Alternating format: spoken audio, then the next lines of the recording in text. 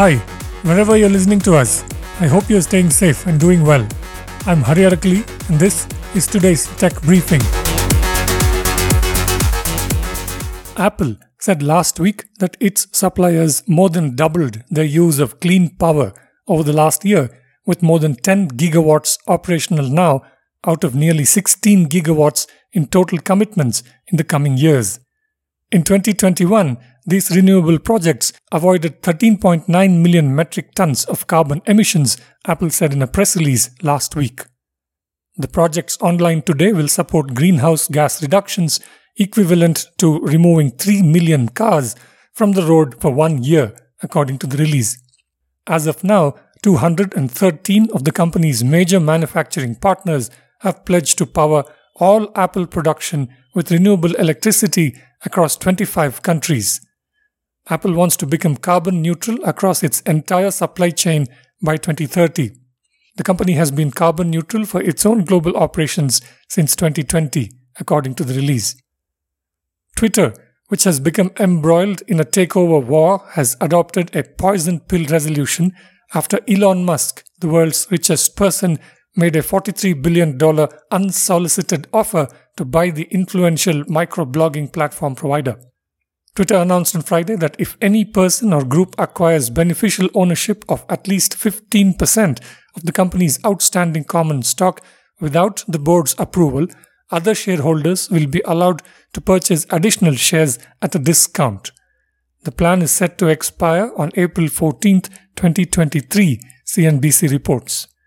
Musk has already purchased more than 9% of Twitter. Meanwhile, the company is in the sights of other parties as well, including private equity firm Thoma Bravo, according to a Reuters report.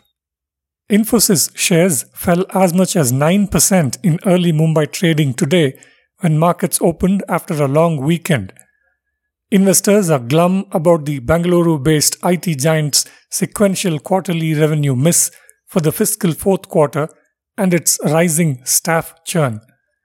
Infosys' sales for the 3 months ended March 31, 2022 were at $4.28 billion, which was a 20.6% increase over the year earlier period, but a 1.2% increase on the December quarter. The sequential increase missed analysts' expectations of about 2 to 2.8% growth. CEO Salil Parekh's assurance that this was owing to a one-off cutback from a large client and his confidence about robust demand ahead doesn't seem to have assuaged investors' concerns, as the company's staff churn hit 27.7% at the end of Q4 FY22 on an LTM basis, compared with about 17% for larger rival TCS. Antler, an early-stage venture capital firm, has launched a cohort-based program for aspiring entrepreneurs in India called the Antler India Residency, Economic Times reports.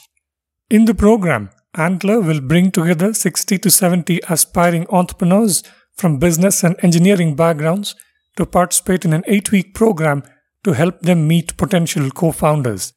The fund's partner, Rajiv Srivatsa, told ET that the inability to meet the right co-founder is one of the main reasons why more startups don't launch.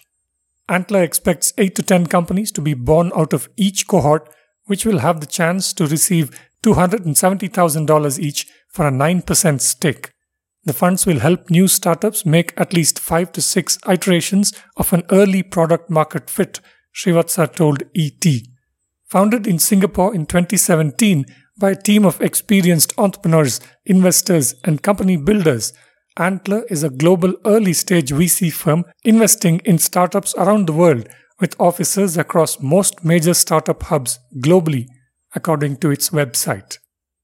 Rapido, a bike taxi platform provider, has raised $180 million in Series D funding led by new investor Swiggy.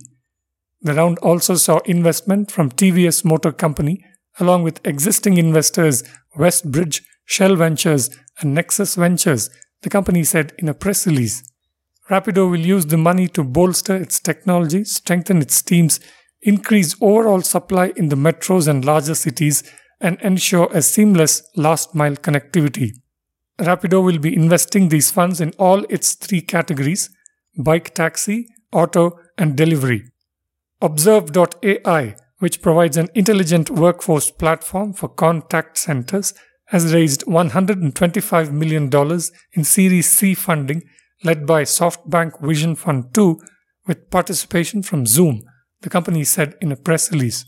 The round also includes participation from Observe.ai's existing investors such as Menlo Ventures, Scale Venture Partners, and Nexus Venture Partners, bringing the company's total funding to date to $213 million. That's it for this briefing. You can find all our podcasts at ForbesIndia.com and on your favorite podcast apps. I'm Hari Arakali. Thank you for listening.